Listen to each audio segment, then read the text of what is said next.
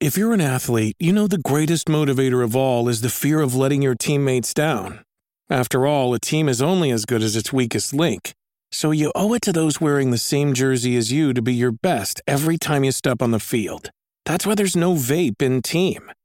When you vape, you can expose your lungs to toxic chemicals that can damage your lungs. If you're a step behind, the team's a step behind. Brought to you by The Real Cost and the FDA.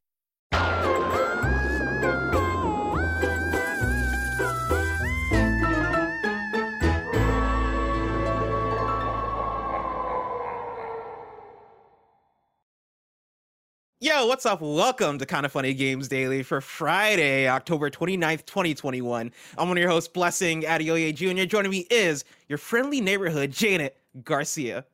Yo, what's good? Not much, Janet. Just having a regular Friday. How about you? I'm doing pretty good. You know, it's business as usual here. I'm not gonna front though. I've been looking forward to this for like a really long time. Honestly, it's crazy how things happen. Because we've had this plan in the works, and I know for audio listeners, you're probably wondering, why does Blessing sound muffled? Don't tell them. I'm not going to tell you why. All I'm going to say is that you should tab over to the video version to see what's going on here. Of course, we're doing Kinda Funny Games Daily on the Friday, on the final weekday of October, and so we had to do it up big. We had to do something special. And fun fact, me and Janet have had these plans. me and Janet have had these plans going for a while, which is, hey, we want to do something special for Halloween. We want to do a joint costume. And originally, peek behind the curtain, we were going to do something for P.S. I Love You. But because the way shipping works, and because of the way that there have been delays with the pandemic and all these things, I wasn't able to get my costume until literally yesterday. But it all works out, Janet, because let me tell you, today's Kinda Funny Games Daily, the lead news story is Marvel related. And so, like, hey, we got Greg Miller in the sky looking down on us, looking out for us. He's not dead, but rest in peace anyway. For sure. Janet, I'm very excited to do this, but I will say I do have to take off this mask because I cannot do the whole show like this. I was telling you beforehand that I can't see shit on my screen. I cannot read with this mask on. So I'm going to take this mask off. Oh my God. I have to, it's like a whole thing. Oh, I can breathe now. This is like the big unveiling of our identities, right? Yeah, it's like Civil War, where it's like, you know what, I'm going to come out, I'm going to reveal to the world who I am, my secret identity. Just like Civil War. Right. Janet, I'm very excited to talk about some video game news because today's stories include a new Marvel game from Skydance, what's going on at Ubisoft, and more, because this is Kinda Funny Games Daily. Each and every weekday at 10 a.m. live right here on twitch.tv/kindafunnygames. We run you through the nerdy news you need to know about. If you're watching live, you can correct us when we get stuff wrong by going to kindafunny.com/you're wrong.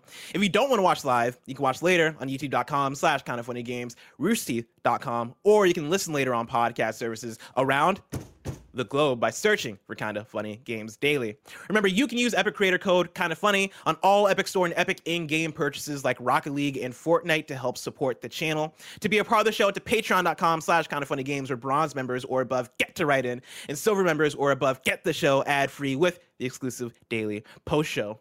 Housekeeping for you, right after this episode of Kinda Funny Games Daily, we're battling it out for CEO of Kinda Funny. It's a big day of content. It's a special day of content. We're going out of October with a bang. Right after this stream, or right after this episode of Kinda Funny Games Daily live, we are playing some Mario Party Superstars. It's gonna be me, Nick, Tim, and Snow Michael battling for the title of CEO since Greg is gone with his baby. And that's going down right here on twitch.tv/kindafunnygames, and of course later on youtube.com/kindafunnyplays. It's part one of a saga. Of course, that's gonna continue into next week as other members of the Kinda Funny squad battle it out, and we meet in the finals. And I'll tell you right now, the finals, to give another peek behind the curtain, right? Me and Nick are going to meet in the finals.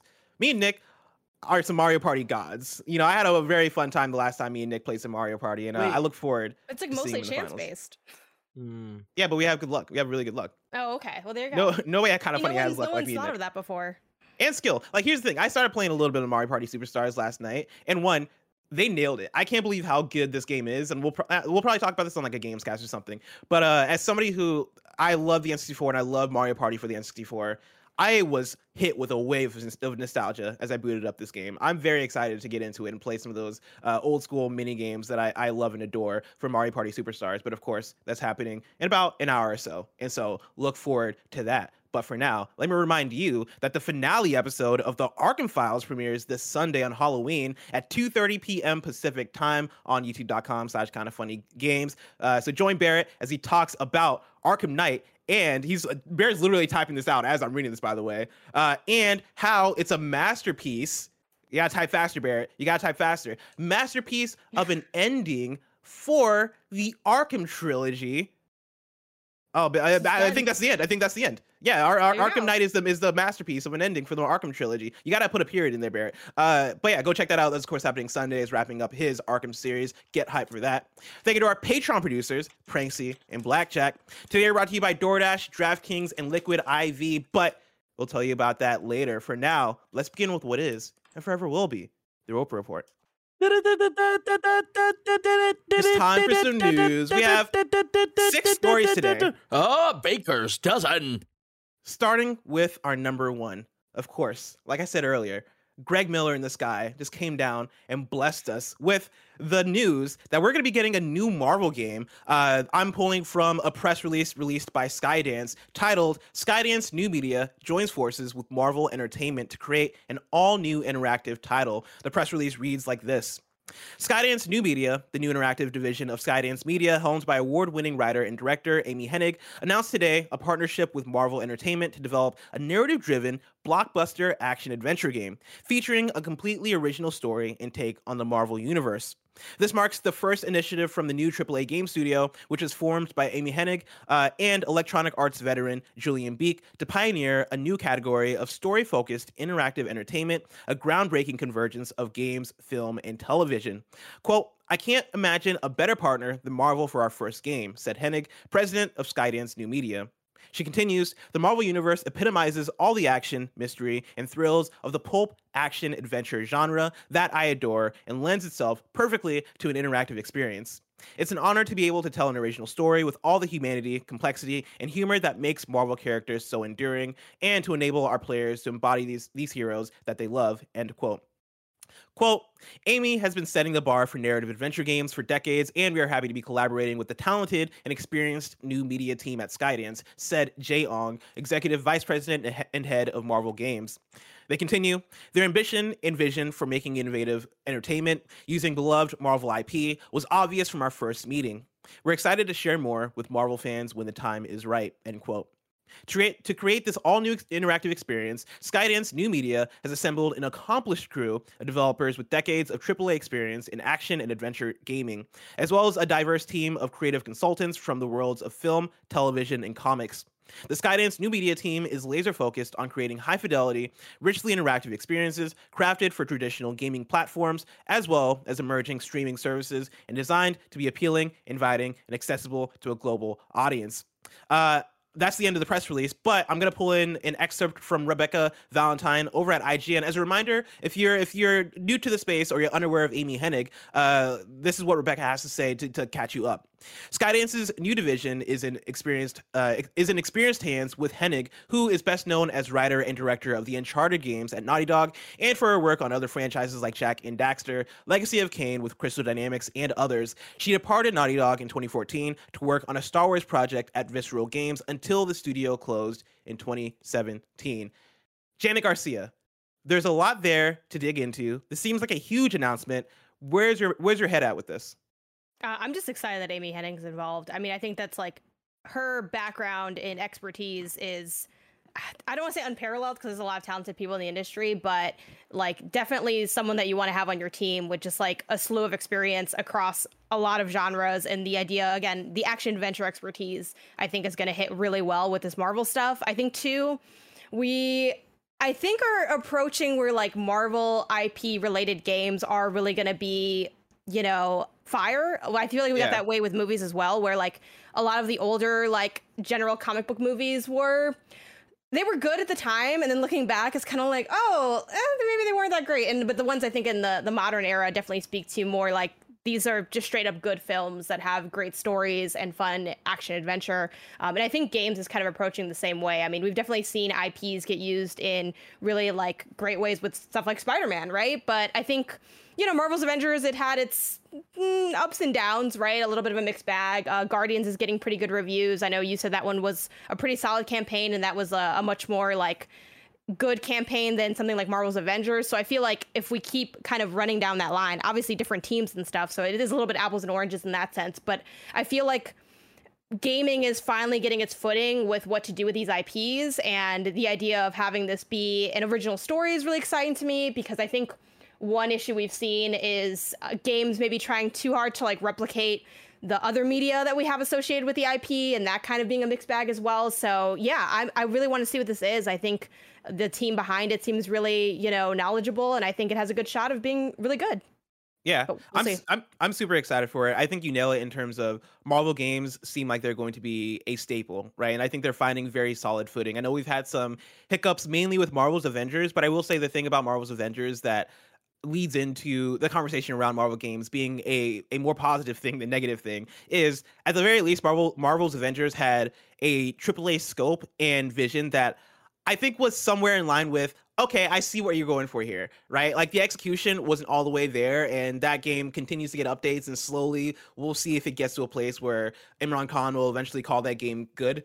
But for where we're at right now with Marvel games, I think we're in a very promising place looking at the last few years of content, right? And I think a lot of that is highlighted by Marvel Spider-Man and Miles Morales. I think you look at that and you have such a perfect pairing of an IP and a studio, and you don't make that decision accidentally, right? That is somebody over at Marvel Games having the vision, understanding the games industry, understanding, hey, what works well with our IP? Hey, what are the places that we need to experiment or fuck around with and figure out how to make this thing work? I kind of understand how you look at Marvel's Avengers and go, okay, how do we make this a multiplayer game? How do we make this an online co-op game? But I also love that you can get something like that and like allow it to come out and fail quite a bit and still kind of like try and get its footing, all that stuff. But you can also have something like Guardians of the Galaxy, which comes out and is something that is unexpected in terms of, oh, you're putting out a Guardians of the Galaxy game that is single player and linear and seems like it's kind of a midway point between a Naughty Dog game and kind of like a BioWare game. Okay, let's see how this works. And we see those trailers, and leading up to the release of Guardians of the Galaxy, a lot of us go, this looks rough. This looks weird. I don't know about this, but that game comes out, and for the most part, it's really solid, right? Like that game comes out and it's really good. The polish is there. The characters are there. We talk about original stories, and that a lot of the characters in this Guardians of the Galaxy game that just came out are characters that I like even more than the MCU versions, and that is high praise, because the MCU Guardians of the Galaxy is, you know, held up as, oh, this is our Guardians of the Galaxy. This is something that's special. The fact that the game can come through and carve its own identity and be its own thing and be really solid and have fun gameplay and have fun characters, I think is a testament to, okay, Marvel games have a vision and they kind of know what they're doing in terms of pairing in these developers with these IP. You have something else like Marvel Midnight Suns that looks really cool, that is coming out next year, that is more of a strategy XCOM style game for Marvel, and that makes me really excited because it makes me think, oh, these guys are looking at the game space in a way that feels beyond, oh, we got to make a Guardians game. Oh, we got to make a Spider-Man game. Oh, we got to make an Avengers game. It does feel like hey, how do we do this in a thoughtful way? And so even with something like Wolverine from Insomniac, I cannot wait for that, because I think that is such a cool pairing of dev and IP. And it makes me really wonder, what is Skydance going to do, right? What is this Amy Hennig Marvel game? What character are they going to mess around with? Because we're starting to like hit that point of, okay, we've gotten multiple Spider-Man games, and Insomniac, they're the arbiters now of Spider-Man, right? Like they're the ones that are going to do that. We've gotten Avengers, we have Ultimate Alliance, we have an announced Wolverine game, we have Guardians of the Galaxy. Like, Janet, for you, is there any Marvel hero that you think or that you want from Skydance and Amy Hennig Studio? When I think about the ones I'm most intrigued by, I definitely go back to the shows that have been on Disney Plus, because like I, like many people, have been consuming those kind of religiously. Like even when I don't like them that much, I'm just like, I'm here every day when it comes out, whenever, you know, every week when it comes out. But then I'm trying to think of like who I'd actually want to play as. You know, they use like phrases like, you know, action, mystery, thrill, pulp adventure. Obviously Amy's also known for like the narrative element of those adventure games. it's because like I think of stuff like, Loki I was really drawn to that, but I'm like, I don't know that I'd want to play as Loki. I mean, obviously a good game's a good game, but I kind of struggle to imagine what that gameplay would be like. I'm kind of thinking Hawkeye because I feel like that would make for fun gameplay. And I think I know Hawkeye gets dragged a lot for being like, I don't know, kind of the punching bag of MCU superheroes. Hawkeye. I know people love comic book Hawkeye.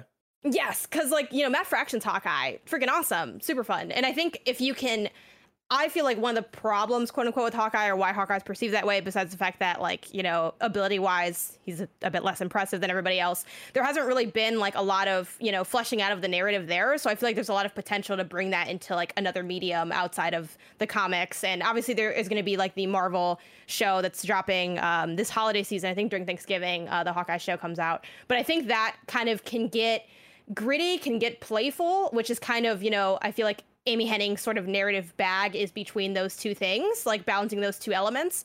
So I feel like that's the first thing I think of what I might want to play as. But what about you? Is there a Marvel character or not storyline, because it's going to be original story, but that you think would do well for something like this? I like that you mentioned Hawkeye, because Hawkeye is a character that is in the Avengers video game. And one of my first thoughts was Captain America. And one of the things I was trying to resolve was, would they do that? Would they double dip in that way? And I think the answer is yes, given that we're going to get Spider-Man in the Avengers game. And so I think that alone kind of tells us that, okay, that just because a character is in the Avengers video game, or if they're in Ultimate Alliance or whatever else, doesn't mean that they're not going to be willing to do something full on with that character. And so Captain America comes to mind. It's that thing of my mind does the thing where I try to connect Uncharted to what character would fit in an Uncharted style game, just because it's Amy Hennig. I know that's not necessarily going to be the case, that she's going to go that direction, because nobody wants to make the same game over and over again. But Captain America comes to mind for me first. Hawkeye did come to mind for me. Black Panther comes to mind for me as well. I would really love a Black Panther game. One of the things I go back to in this press release that they mentioned, Amy here says, it's an honor to be able to tell an original story with all the humanity, complexity, and humor that makes Marvel characters. And one of the things that came to mind for me as well was Blade. But I think the thing I come back to is, are we going to get a game that does have more of a humorous character? Are we going to get a game with more of a light vibe? And does that discount characters like a Blade or characters like a Daredevil as well, which I would love a Daredevil video game. I think that would be dope. That would be, if I had one request for a Marvel game, I think at this point it might be Daredevil. But when you look at that statement, does that remove those types of characters? I feel like all the Marvel characters can kind of land here. That's sort of Marvel's thing, right? Where Marvel's always had humor, whether or not it's funny is up for debate, but they've always, that's always been part of how they tell stories. And I think as far as humanity and complexity, that's a pretty chill catch-all, because I think if you're ever, going through themes like love and loss and triumph, those are all dealing with the humanity and complexity of those characters. I think Ant-Man would be kind of dope. That'd be really cool, honestly. Because when I thought humanity, complexity, and humor, I did think Ant-Man. But again, any of these characters I think can fit into that, because they've all been some form of exploration of that. Whether you think of the goofiest character or the most serious character, they all have some elements of those shades. So I feel like you can do a lot with that. You can kind of, especially if you're going to tell an original story, and you can kind of take it whatever way you want to. But yeah, that's one that comes to mind, because again, there's characters that I really like people in the chat were mentioning Doctor Strange, and I think Doctor Strange is awesome, but I'm I don't know what a Doctor Strange game would would look like, and if that would be fun to play, if we're thinking of this being more of an action adventure kind of fun tale in that sense. I think it would be kind of in that vein, just based on this language, and then Hennig's background as well. But people in chat have also mentioned things like Iron Man, which I think could be a good fit too. Especially, I think Tony Stark's character lends to Amy Hennig's writing. Right, Tony Stark is a character that I would think you would be able to imbue a lot of Nathan Drake's attitude, charm, and humor into. I think something like that could be fun. And the thing I try to think of is, with the direction that we've gotten so far with the big AAA Marvel games, we've gotten Spider-Man, we've gotten Guardians of the Galaxy, right? We've gotten Avengers. These are things that I think have big ties to the MCU, and not necessarily in the way that, we want to make games that are inspired by the MCU, but more so in the way that, okay, what are our most popular IP right now that we can take advantage of the popularity. So I think with that, Ant-Man is a really good pull. Ant-Man like has a movie coming out soon, or at least like in the next couple of years, right? Quantumania, and I think playing off of that could be a really cool thing that could lend to really good timing. But then, like, I look at other characters, and would you want to make a Captain America game based off of the new Captain America now? Like, could that be a fun direction to take that? I think now with how the MCU is kind of splitting into like these different directions, could you even make an Eternals game or a Shang-Chi game? We didn't even mention Shang-Chi. I would be all about a Shang-Chi video game. Sky's the limit no pun intended. Sky's the limit in terms of what Skydance can do in terms of the different characters that they can work with. But either way, I'm really excited for this. The fact that they mentioned AAA, they mentioned the people that they're getting onto the team. The fact that they're mentioning consulting with people who have worked in TV, comic books, and movies. Like, I got trust in this, and I'm actually really excited for what this is going to be. Yeah, same. Jan, I want to pull in a quick question from Bander SN, who wrote into patreon.com/kindoffunnygames, just like you can, and says, "Hey, Bless and Janet, happy Halloween and awesome costumes," which is a great comment because you did not see our costumes before you wrote this. We could have been wearing terrible costumes, but I love the trust nonetheless. Appreciate the trust, yes. Marvel has just announced their collaboration with Amy Hennig's new team, a AAA story-driven action-adventure game. Sounds to me like a PlayStation game. Do we think PlayStation will be getting any sort of exclusivity for this title? And what Marvel character do we think will lead this project? If it's a Amy Hennig game, then perhaps a more grounded hero like Black Widow or a mutant like Rogue or Magneto. Who do you want? Thanks for taking the question. And we kind of already talked about that second part, but I want to focus in on, do we think this game gets any sort of exclusivity on a PlayStation or even an Xbox? Because I feel like PlayStation, we've gotten like an exclusive PlayStation Marvel games. Do you think, or do you see any deal happening with this game to get it on certain platforms? I feel like, I mean, it's so tough to say because we're really like trying to conspiracy theory and project like what business goes on behind the scenes. But I feel like they probably would want it to be multi-platform just from like, the fact of getting more people to play it. And I feel like given the sort of expertise and star power of the team, that they would probably be able to do that okay. I imagine if there's something PlayStation related, it would be more of like, again, if it's like more like a single player kind of story, I don't really see them doing that. With Marvel's Avengers, they had that deal where, what was it, like Spider-Man came to the game like a year earlier. Yeah, it's like they had some layer of that. I could see something like that maybe, but even then, that might be kind of weird if it's like a single player thing. Maybe there's like exclusive DLC or some type of skin or some type of bonus or perk or something like that. I could maybe see that, but I feel like they would want it to be multi-platform. That's kind of what I lean on. I definitely think like Game Pass would be like a viable route for like really any game. Like we've seen plenty of like big deal games come to Game Pass, at least eventually. Probably not. Maybe day and date, right? If they had some type of deal, but that's what I imagine they would want to do. That they'd want more reach than not, and then maybe down the line it could settle into like an exclusive deal, just because it's just out the gate. And I feel like also, I mean, it's not that you can never have too much stuff, right? But like PlayStation already has like some elements of that, which does make it a good fit. But I imagine they would want to be multi-plat. Yeah, I think for Marvel games. Marvel Games is pretty smart about how they've been approaching this like drip feed of giving different publishers different games, and I think one, multi-platform is good for sales, right? Is good for getting more people access to the game, and you want people to be able to like as a third party IP, you want people to be able to get their hands on a thing, right? Whether it is to hype that thing up in general, right? Like not only do you want the Guardians of the Galaxy game to do well, you want the Guardians of the Galaxy IP to thrive and live between the game, the MCU, the comics, and everything. And I think part of the way you do that is by getting the game in the most hands as possible. And so I think with that, I would say, yeah, they're probably thinking multi-platform with this. And then also I would think that for something like this, if you're going to announce this game, you're early on going to talk about what platforms it's going to be on. I don't think you release this press release without mentioning, hey, by the way, this is going to be a PlayStation game, especially for Amy Hennig, who already had a pass with PlayStation. I don't think she leaves PlayStation, goes to other publishers, and tries to start her own thing and then go back to working on a PlayStation exclusive game. I don't think for Amy Hennig, her leaving PlayStation is her going, I want to speak to a wider audience. I want to chart my own path. No pun intended. I want to do my own thing, right? Like I think that is the more of the thought process and methodology to it. And I would not expect this to be a exclusive game, at least to PlayStation. I could see an argument for, hey, Xbox could use an exclusive Marvel game because PlayStation has theirs with all the Spider-Man games and Wolverine now. Nintendo has theirs with Marvel's Ultimate Alliance. And they also have, like, I know this is different teams, but they also have the upcoming Star Wars game that is going to be exclusive to Switch, which I know is coming to MOBAs as well. But you have that too. Xbox, I think, is kind of the odd man out in terms of not really having, like, they have the Indiana Jones game that Machine Games is working on. But, like, for the most part, I think I could see the potential of Marvel games approaching an Xbox and going, hey, like we want to do something with you guys to help like cement that, hey, wherever you go, we have a Marvel game for you. I think there could be an argument there, but I also doubt it, just in the fact that based off this announcement, I would think multi-platform. This strikes me as something that you want to get everywhere. Yeah.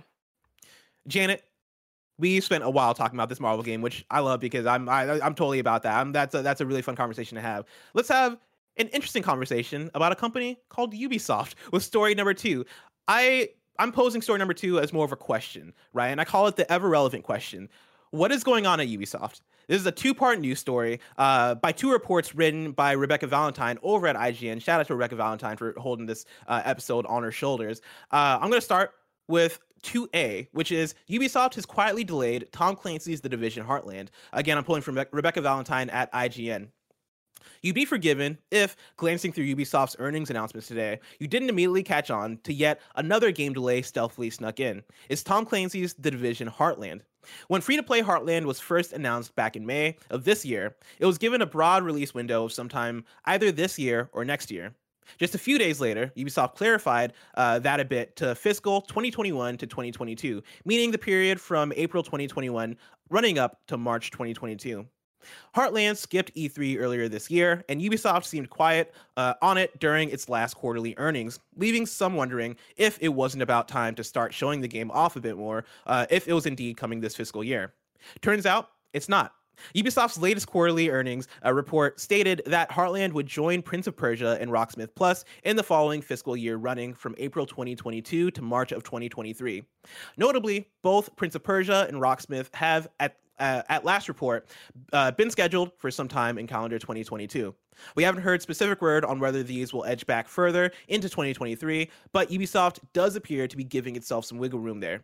Now, that is news story 2A, and I'm going to jump into 2B, but I want to give a breather because 2B is going to be a long read because it is Rebecca Valentine diving into, all right, what's going on? Let's talk about Ubisoft. But before we do that, Janet, does this delay do anything for you? Were you anticipating The Division Heartland? What are your thoughts on this? Well, I'm not personally too invested in the Division Heartland as a game. Like, it's not a game I was looking forward to, but I do think that there's kind of been a lot going on with Ubisoft, as your question sort of couches, as far as there's like a lot of content, but then also a lot of like delayed content, and then also a lot of mess going on behind the scenes in terms of like the actions of the company, the perception of the company based on those actions, and all of that stuff. So it's been, I don't know, it's been kind of like a rough time, but I also feel like when was Ubisoft I guess Ubisoft does occasionally have like a really great hit, but it is sort of like a mixed bag studio in a sense. I feel like you always know what kind of game you're getting, but it's rarely one that like necessarily blows you away. So that's kind of where I land with it. Yeah, this is one that I know Greg Miller was kind of looking forward to this just because Greg Miller loves Division so much. And, you know, I think Division fans are always down for new content. And the idea of a free-to-play Division game, I think, struck as interesting at the very least. You know, it's kind of okay, let's see where this thing goes. Like, I could see that game being free to play, but you know, what is that going to be? What is that going to entail? We'll see. But to get into story 2B, Ubisoft insists all is well despite delays, allegations, and hazy projections. Again, this is Rebecca Valentine at IGN, and strap in because this is going to be a longer read. Even as Ubisoft released several well-received blockbuster games in the last few years, the French-Canadian company has nonetheless been having a time of it. First, and most importantly, there have been ongoing allegations of toxic work culture, leadership, and sexual harassment at the studio first publicized last year. This was reinvigorated in light of similar allegations at Activision Blizzard and accusations that Ubisoft hadn't done enough in the past year to fix the company's culture. Then there are all the delays. Ubisoft has been delaying multiple games repeatedly on an annual basis for some time now. There was Rainbow Six Extraction, Immortals Phoenix Rising, and Watch Dogs Legion delayed back in 2019, and then Extraction was delayed again after that. There's Riders Republic's many delays, Far Cry 6 that got pushed an entire fiscal year, Avatar, the endless treadmill of Skull and Bones delays, and the Prince of Persia remake multiple times. Ghost Recon Frontline got announced earlier this month, but its beta was delayed not a week after that announcement. For the most part, we're not clear exactly why all these delays are happening, though a Kotaku report from July looked into what's going on with Skull and Bones specifically, reportedly a development mess where no one seemed to know what kind of game they were making and the team was burning out. Then there's the more minor matter of the free-to-play question, which seems to have ruffled public and investor feathers. Over the last few earnings calls, Ubisoft has expressed a desire to move away from its commitment to releasing between 3 and 4 AAA titles each fiscal year, and stated a strong interest in more free-to-play games. That's a lot. Anyway, that's the atmosphere going into Ubisoft's Q2 earnings report today, and it certainly felt like the company was playing defense. Sure, numbers-wise, things look fine enough, even if Ubisoft gave a few interesting specifics. Net bookings were up 14% from last year, that's $458.1 million, and sales were up 21% to $465.6 million. We got some vague metrics on recent games, such as Assassin's Creed Valhalla, touted as the, quote, second largest profit-generating game in Ubisoft history in less than 12 months, end quote. And Far Cry 6's early sales reportedly in line with Assassin's Creed Odyssey's around the same time. A number we don't have. It had sold 10 million copies between October 2018 and March 2020. There were other bits. The Crew 2's engagement is doing well, rising 70% from what it was 2 years ago. It launched in 2018, and its revenue is up 53% from then. The Just Dance franchise has now sold 80 million lifetime units, and apparently people are picking up Far Cry 3 and 5, in part due to interest around Far Cry 6, though exactly how many people are unclear. But beyond Ubisoft's presentation largely felt like an attempt at reassurance amid a pile of negative headlines. For one, its earnings release included a lengthy quote about the, quote, evolution of HR organization and its attempts to make, quote, incremental and meaningful progress, end quote, on improving company culture, especially through Ubisoft's employee resource groups and a closer look at creative content. Notably, none of the investors on the call asked about this issue. CEO Yves Guillemot also felt the need to reassure everyone, once again, that yes, Ubisoft is in the business of premium AAA games, despite its sudden surge of free-to-play interest.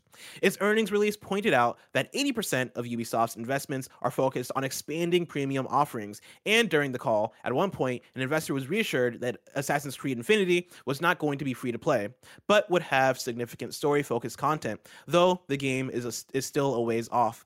But while the public might have balked at a perceived increase in free-to-play, this wasn't what was bothering investors.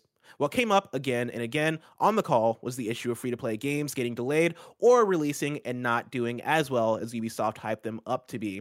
Now, Rebecca's article does go on, and I encourage everybody to go over to IGN, give them a click, read the full article, because there's even way more to dig into in terms of the story of Ubisoft. But Janet, with everything I just read and everything that we've gone through in the last few years with Ubisoft, where are you at with Ubisoft as a company? Like, does this strike you as anything to be curious or interested or worried about? Or do you look at all this and go, I mean, I think definitely the allegations element and the toxicity of the culture is certainly alarming and troubling. I think we've seen that, come to light from several places, as Rebecca mentions, bringing up the allegations Activision Blizzard, and that's sort of creating a little bit of a resurgence in that conversation surrounding Ubisoft. So that's definitely kind of, I think, the most negative element here, and the most problematic in terms of how will you foster pushing the industry forward while also having all these other elements at play. And obviously, I imagine it must be difficult to do high quality work under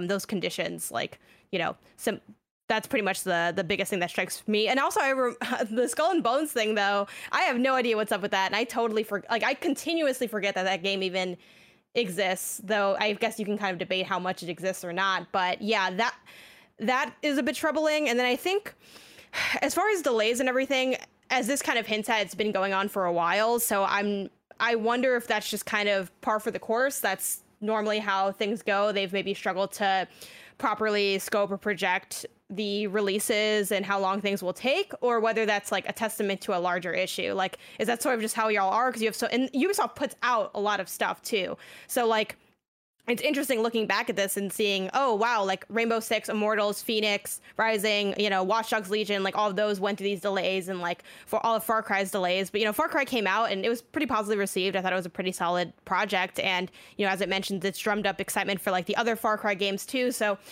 it's weird because while there are like these issues in getting things out the door, seemingly based on just having all these delays, like a lot of times when the projects are out the door, they're like pretty solid, or at least what one would expect from, again, a Ubisoft game, a Far Cry game, what have you.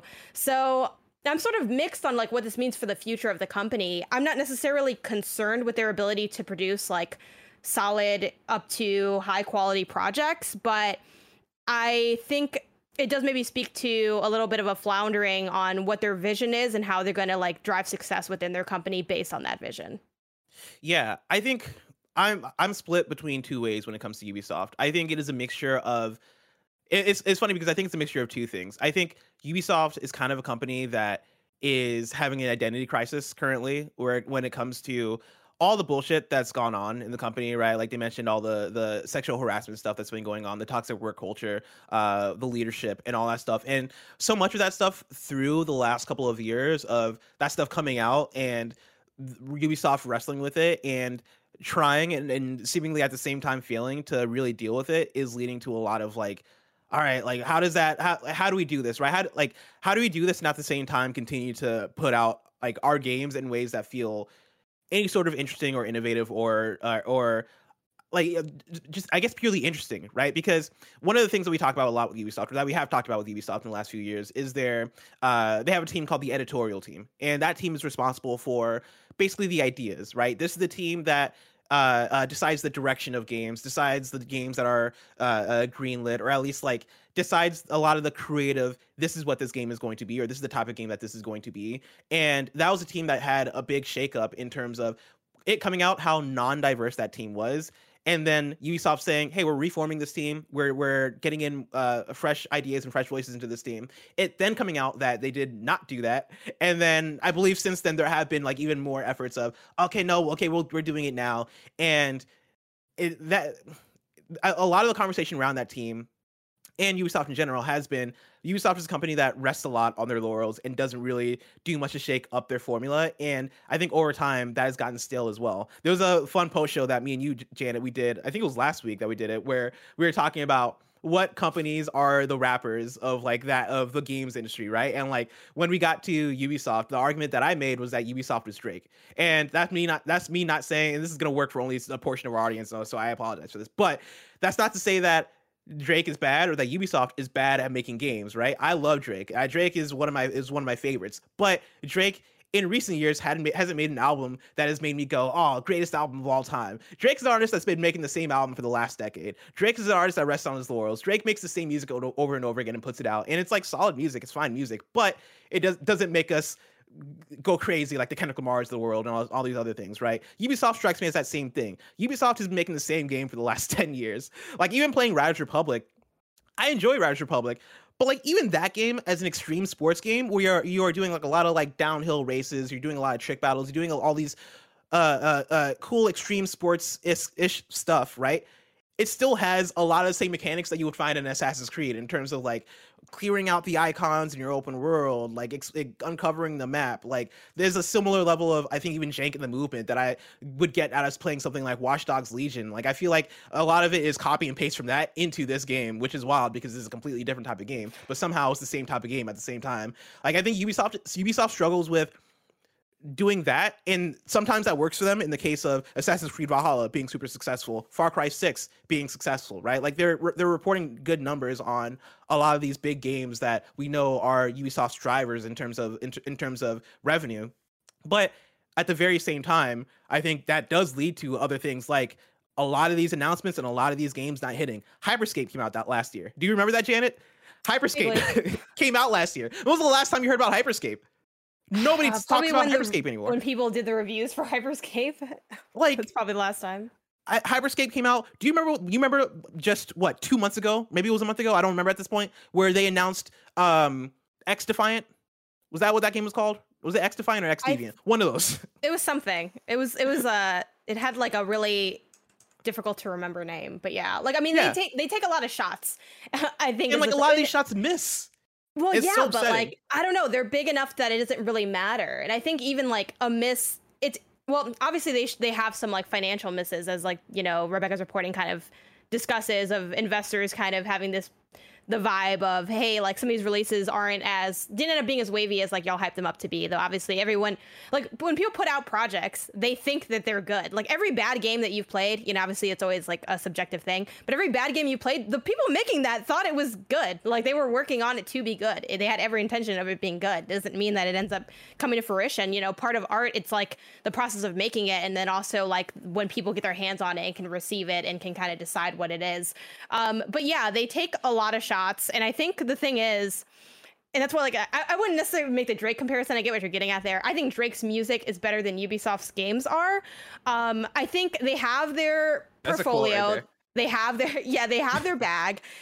And they just, keep cranking it out. And as Chat mentioned, millions of people love that formula. And like, that is true. Like there's definitely an audience for it. And like when Far Cry came out, there was that conversation of it's more Far Cry. And some people like that and some people didn't. And that was like, that kind of is what it is. It's a bit of a known quantity. Like, I think the fact that every studio has its developmental and design identity to it, or, we always talk about like Naughty Dog now being kind of the mature adventure place, like, Insomniac being kind of very big in like movement and traversal, and like that you see that across Spider-Man, you see that in Ratchet, and like, but for Ubisoft, it's like everyone always makes that comment of, oh, it's very much a Ubisoft game, and we all know what that means, and it means that I'm going to a bunch of little markers and I'm clearing areas and I'm collecting things, and there's a million things to do, and then there's maybe probably a campaign through it. So like I think the kind of con of this like team is that when people make that comment, it's never like about a more overarching design ethos. It's about like these sort of tropes that have existed in open world games for a long time, and they've kind of just stayed within that. But yeah, I don't know. I don't really see any, no matter what they do. And obviously I hope they make like improvements to how they structure their team and how they treat their employees.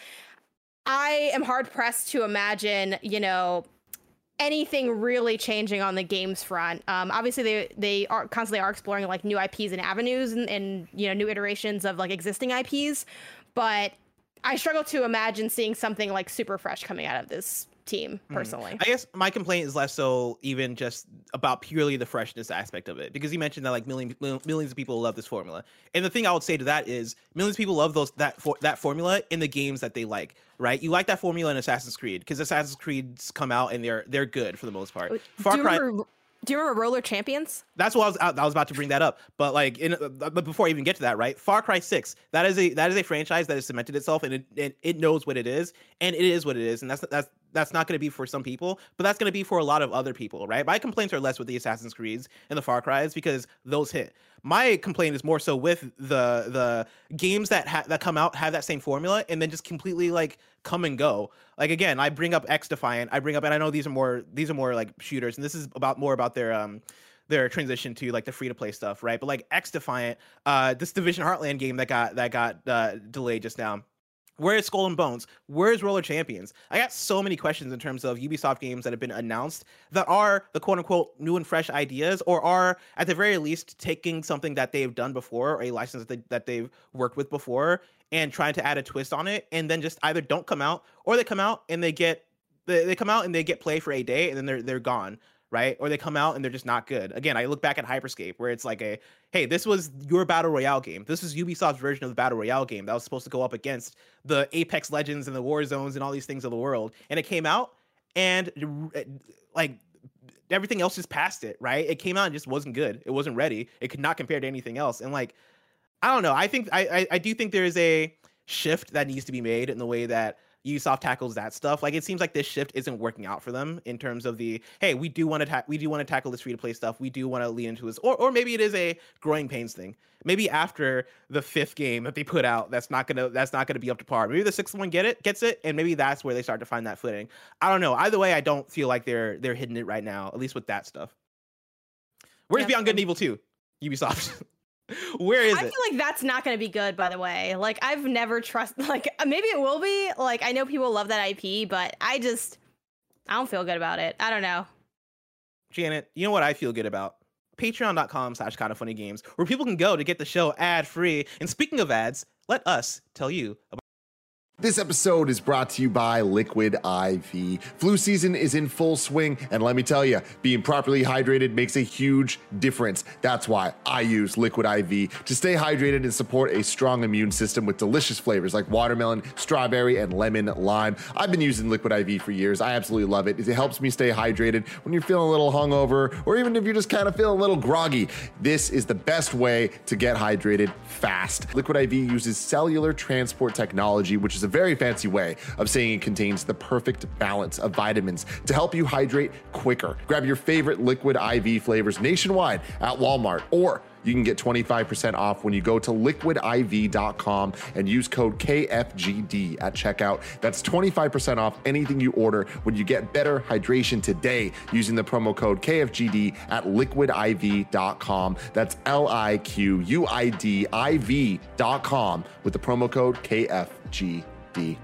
Next up, shout out to DoorDash. We're getting close to the holiday season and things are bound to get a little hectic soon. Why not give yourself one less thing to worry about? Get dinner covered with DoorDash. Along with the restaurants you love, you can now get groceries and other essentials delivered with DoorDash. You can get drinks, snacks, and other household items in under an hour. I love DoorDash. I've been using it for so long, and it's just great to not have to worry about stuff, be able to order food and have it delivered just straight to me. A fun fact, one of my best friends just had his baby shower last week, and I decided a great gift would be get him a DoorDash gift card. For a limited time, you guys can get 25% off and zero delivery fees on your first order of $15 or more when you download the DoorDash app and enter code GAMES2021. That's 25% off up to $10 value and zero delivery fees on your first order when you download the DoorDash app in the App Store and enter code GAMES2021. Don't forget, that's code GAMES2021, GAMES 2021 for 25% off your first order with DoorDash. Subject to change, terms apply. And finally, shout out to DraftKings, the killer crossovers, the nothing but net jumpers, the tenacious throwdowns. Ladies and gentlemen, basketball is back. DraftKings, the leader in daily fantasy sports, is celebrating the return to the hardwood by giving new customers a free shot at millions of dollars in total prizes. That's really exciting. Score big and you can score big cash. And with a free shot at millions of dollars in total prizes, it's the perfect time to show off your basketball IQ. DraftKings is safe, secure, and reliable. Best of all, you can deposit and withdraw your cash whenever you want. Download the DraftKings app now and use promo code KFGD. This week, new customers can get a free shot at millions of dollars in total prizes. All you got to do is enter promo code KFGD to get a free shot at millions in total prizes with your first deposit. That's code KFGD only at DraftKings. There's a minimum $5 deposit required. Eligibility restrictions apply. See DraftKings.com for details. Remember, promo code KFGD. So, Jana, I have an idea. What I need you to do is put your mask back on. I want to do a thing. Oh. And so, audio listeners are going to hear us go silent for a second. Kevin, entertain the audio listeners. They're putting on their masks. They had to remove their glasses first, so that took a second. The eyes are way more solid than you expect them to be. And they look pretty good. I'm pretty impressed by these costumes. Not bad, you know? Yeah, they're solid. All right, great job, Kevin. Janet, what I want to do is I want to recreate the pointing meme. You know the meme where Spider-Man points at himself and he's like, oh, it's me. I know we're like technically different Spider-Man because I'm wearing the Miles Morales suit and you're wearing the Peter Parker one, but I want to do it anyway, just for the bit. And so we're going to point... You're this way, right? Wait, am I? Okay, hold on. Don't you have her costume too, though? I do have her costume. It's gonna take me forever to put that thing on, though, if I wanted to. I guess. All right. That was gonna be, if I didn't get this costume yesterday, then I would have worn that costume, and the whole bit was gonna be the pointing thing. All right. And then which hand do I point with? Is it this one? I think it's do we both use the right hand? Like this? All right, Corey Cudney, clip it. Goes this way. Corey Cudney, you know what to do. Hell yeah. Okay. All right. Was that the entirety of everything? Okay. Feature mask off. Oh. So painful. God, why is that mask so hard to take off? Jesus. You just gotta yank it. You're thinking about it too much. Like, when I was putting this on earlier, I couldn't help but to wonder, like how difficult it is for Peter Parker every single day to put this thing on. Because like I really had to like get my hands. I was thinking about that too. But I was able to do it because, like, you know, I've worn, like, dresses and stuff, and it's the same like, so much of women's clothing is just pain. So I'm like, oh, I got this. Like, I was able to, like, to do it by myself, like, fairly easily, but...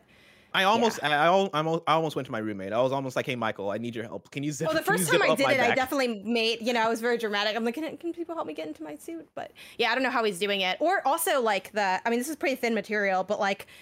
I'm like, what's the bottom of this suit like, you know, structurally? Because I'm like, it's like you're just walking on the street basically with this thing on. Yeah. He has like shoes on underneath, right? He must be wearing shoes under his costume. There are some iterations where he has like just straight up shoes on. Yeah. But like, and then he's using all hand strength because then he can't stand on like the side of a building and stick to it. Oh, yeah, that's a good point. If he's wearing shoes, he can't use his feet to climb. But then in the Spider-Man games, he's literally running on the side of a building. Yeah, he's just straight up like... Well, that's fucking momentum, guys. You know, I saw someone, like, do... a half like during my half marathon, they were running for like a cause. I forgot what the cause was. They had like a shirt and like a flag and stuff, and they were running with no shoes on, straight up barefoot half marathon. Oh my god, crazy person! And I think they were faster than me too. So I'm like, damn, that's crazy. Maybe they're onto something. Maybe they're the one that's not. Wear shoes. It's the shoes weighing me down. Guys, it's really really bad to not wear like the properly supportive shoes. My favorite. I saw a tweet the other day that was like there was some like I think like politician or whatever who was like, oh, like human beings aren't meant to wear masks, like evolution, like we've been evolved to be able to breathe through our natural mouths. And then somebody replied to it and was like, do you wear shoes?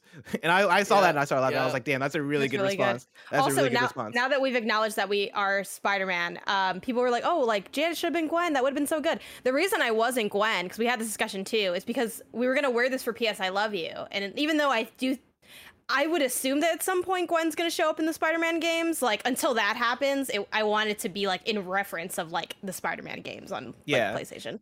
Yeah, that was the thing. It was a tough decision, too, because I was like, oh, if I'm Miles and you're Gwen, we can make fun of Greg and talk about him being Peter B. Parker.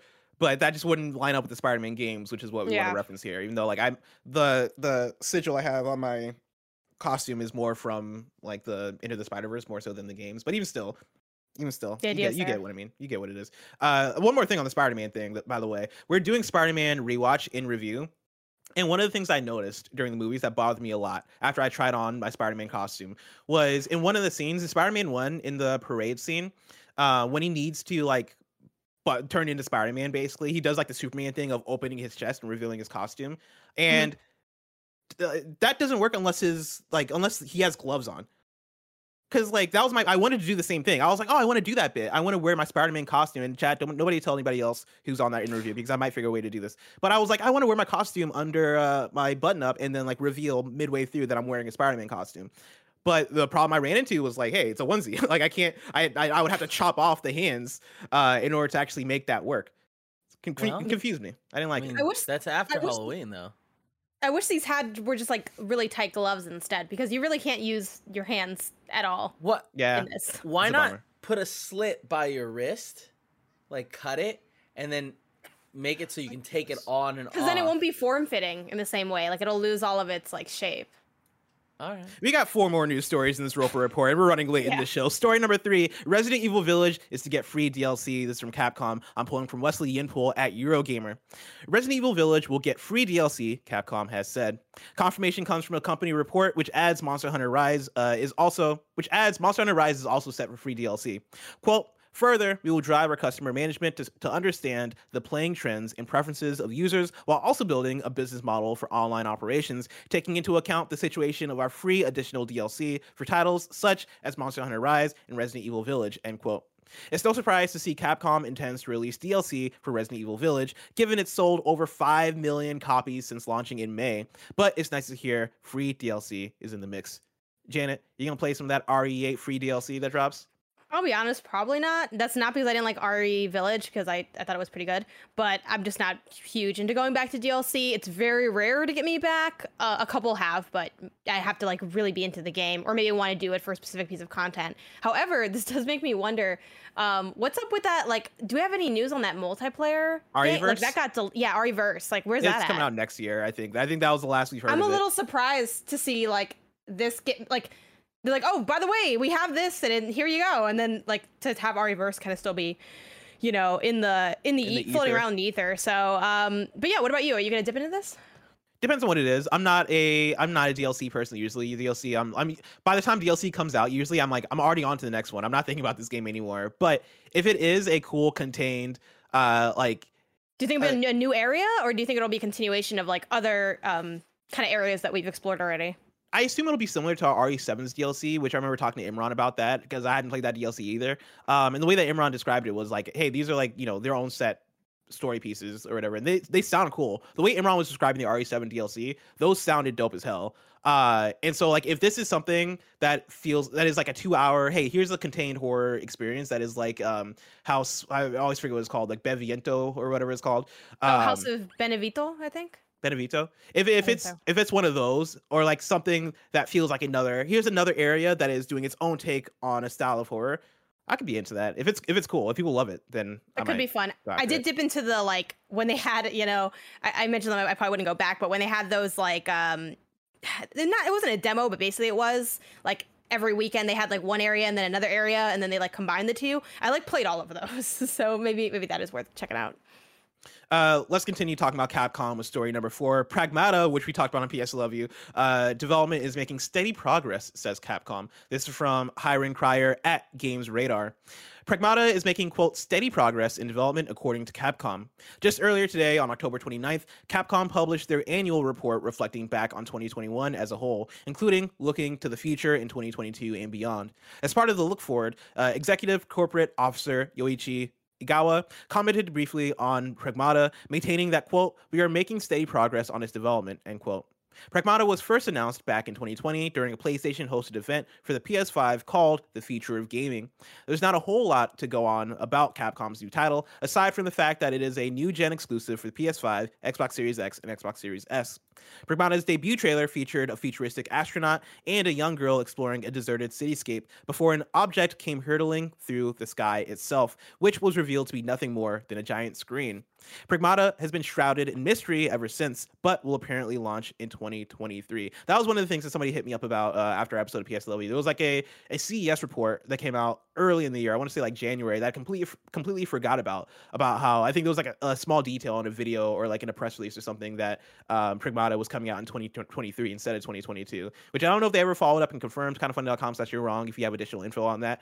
But yeah, like this is one that I still want to know more about. It's nice that they mentioned it because I think that's a good sign in terms of, hey, this isn't something that we stopped working on. We're sweeping under the rug. This is something that is still in active development, and so looking forward to that. Story number 5. Krafton acquires Subnautica developer Unknown Worlds. This is Kenneth Shepard at Fanbyte. Krafton, the holding company behind PlayerUnknown's Battlegrounds, is acquiring Subnautica developer Unknown Worlds. The company announced as much on its website, where it confirmed Unknown Worlds will be joining the likes of PUBG Studios, Bluehole Studio, and Rising Wings as part of Krafton's stable of studios. According to the announcement, the studios will maintain its structure to, quote, retain its unique creative identity, end quote, and is working on a new genre-defining game that will launch in early access next year.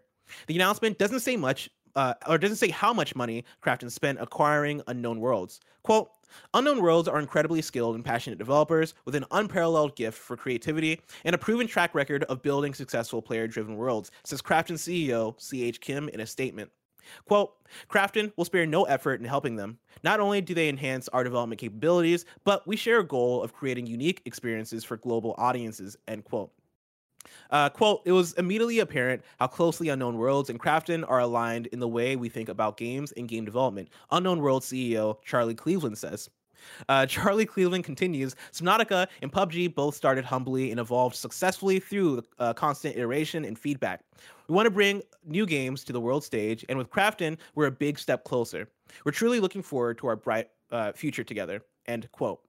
Unknown World's latest game was this year's Subnautica Below Zero, which came to Mac, PC, PS4, PS5, Xbox One, and Xbox Series X/S back in May. The open world survival game was the sequel to 2018's Subnautica. Both games will continue to receive updates as Unknown Worlds is developing its next original game. Janet, does this do anything for you?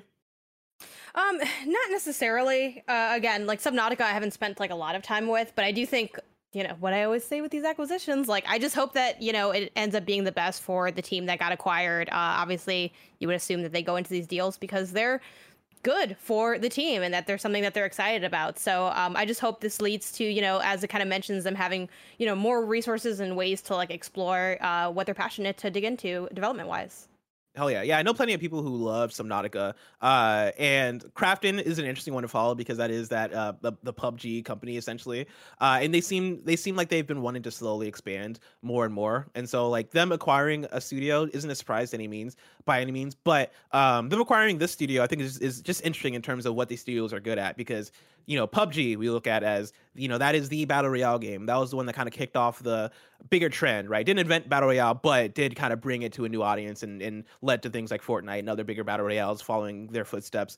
Bluehole, Rising Wings, which I don't think I'm familiar with Rising Wings as much, but it seems like the studios they've been acquiring have been the studios that are focused on maintaining more of the like live platform service games, right? Like these are games that we want to expand on with like updates that add new areas or add new elements or add new systems, like these big systems games that people get into and they get lost in. And so I would assume that's a fit by that means, but it's one that I continue to like keep an eye on as they keep on growing and expanding, because I want to know especially what is PlayerUnknown's big story game that he's working on. Like that's something that always strikes me as oh man, I want to know more about that because that sounds really interesting. But good on you, Krafton, for the acquisition. Last news story for you, story number 6. Banjo-Kazooie's composer has released a full album of remixed music. This is Chris Scullion at Video Games Chronicle. The composer of Banjo-Kazooie has released a new remix album offering modern takes on its soundtrack. Grant Kirkhope's score for the original N64 release was critically acclaimed for its typically rare-esque jaunty nature. Now, Kirkhope has revisited his 1998 soundtrack with his new album, Banjo-Kazooie Rejiggied. The 10-track album includes reimagined takes on such themes as Spiral Mountain, Mumbo's Mountain, Treasure Trove Cove, and Freeze Easy Peak. The album can currently be found on Spotify, Deezer, YouTube Music, and Apple Music. This is one that I included mainly for me. I love Grant Kirkhope. I love his music. Like him and David Wise in that era of like rare music, for me they're like top tier in terms of what they were doing in that composition space. And so like shout out to this. I listened to a little bit of it today, and I absolutely love stuff like this. Like Janet, for you, 1, does this do anything for you? And then 2, if you could have one of your favorite soundtracks recomposed or remixed by the composer, do you have a pick for that? Yeah, it does do something for me. I retweeted this as soon as I saw it because I was very excited. I'm also a big Grant Kirkhope fan, and like Banjo-Kazooie's music, that is like the game screen you don't skip. Not only is the song amazing, but also like the animations that go along with it are highly charming. For me, the soundtrack that I would love to have on Spotify and available, whether it's like the original or a remix, would be the Yoshi's Island music. I listen to that like if I am listening to video game music, that's one I regularly go to, but I have to go to YouTube because Nintendo has like none of their stuff on Spotify or anywhere else, which I think there's a lot of other layers for like why that stuff doesn't happen as often with like composition and who earns royalties and all these other issues. But I really would love to see more game music on platforms, ideally, with also people being paid and credited properly for those songs, because there's like a huge audience for that. And I think people have really been paying attention to video game music a lot more in recent history. So hopefully this is like the first of at least some more people doing this kind of thing, but we'll see. I'm not really sure like what the legality behind the scenes was of him even putting this out there. Maybe we'll see some articles and some stories, surface based on this alone. So yeah, I'm definitely gonna listen to it. Again, I love that soundtrack a lot. It's really good. Yeah, I'm all about it. I would love if he did. This is, I know, far-fetched just because Banjo-Kazooie is way more of the revered game between the two, but DK64 I would love, because he composed that as well. And that's one that soundtrack is just ingrained to my brain, so I would love if he did that one as well.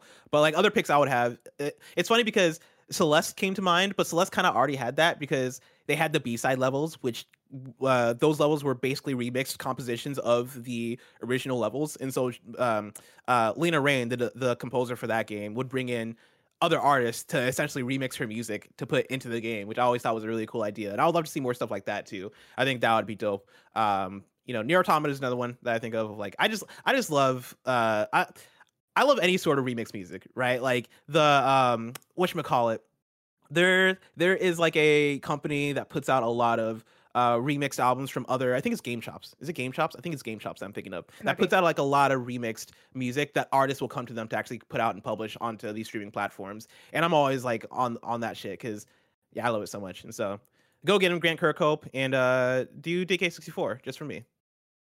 Janet, I can't wait for Grant Kirkhope to eventually remix DK64, but that's just so far away. If I want to know what's coming out to mom and grab shops today, where would I look?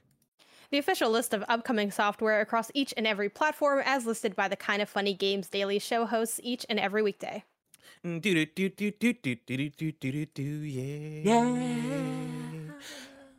Out today, we got Dollhouse for Switch, Panorama Cotton for PS4 and Switch, Mario Party Superstars for Switch, Kotan 100% for Switch, Ghosts and Apples for Switch, Holy Cow Milking Simulator for Switch, which if we had more time, we would for sure be watching the trailer for that, but we don't have time.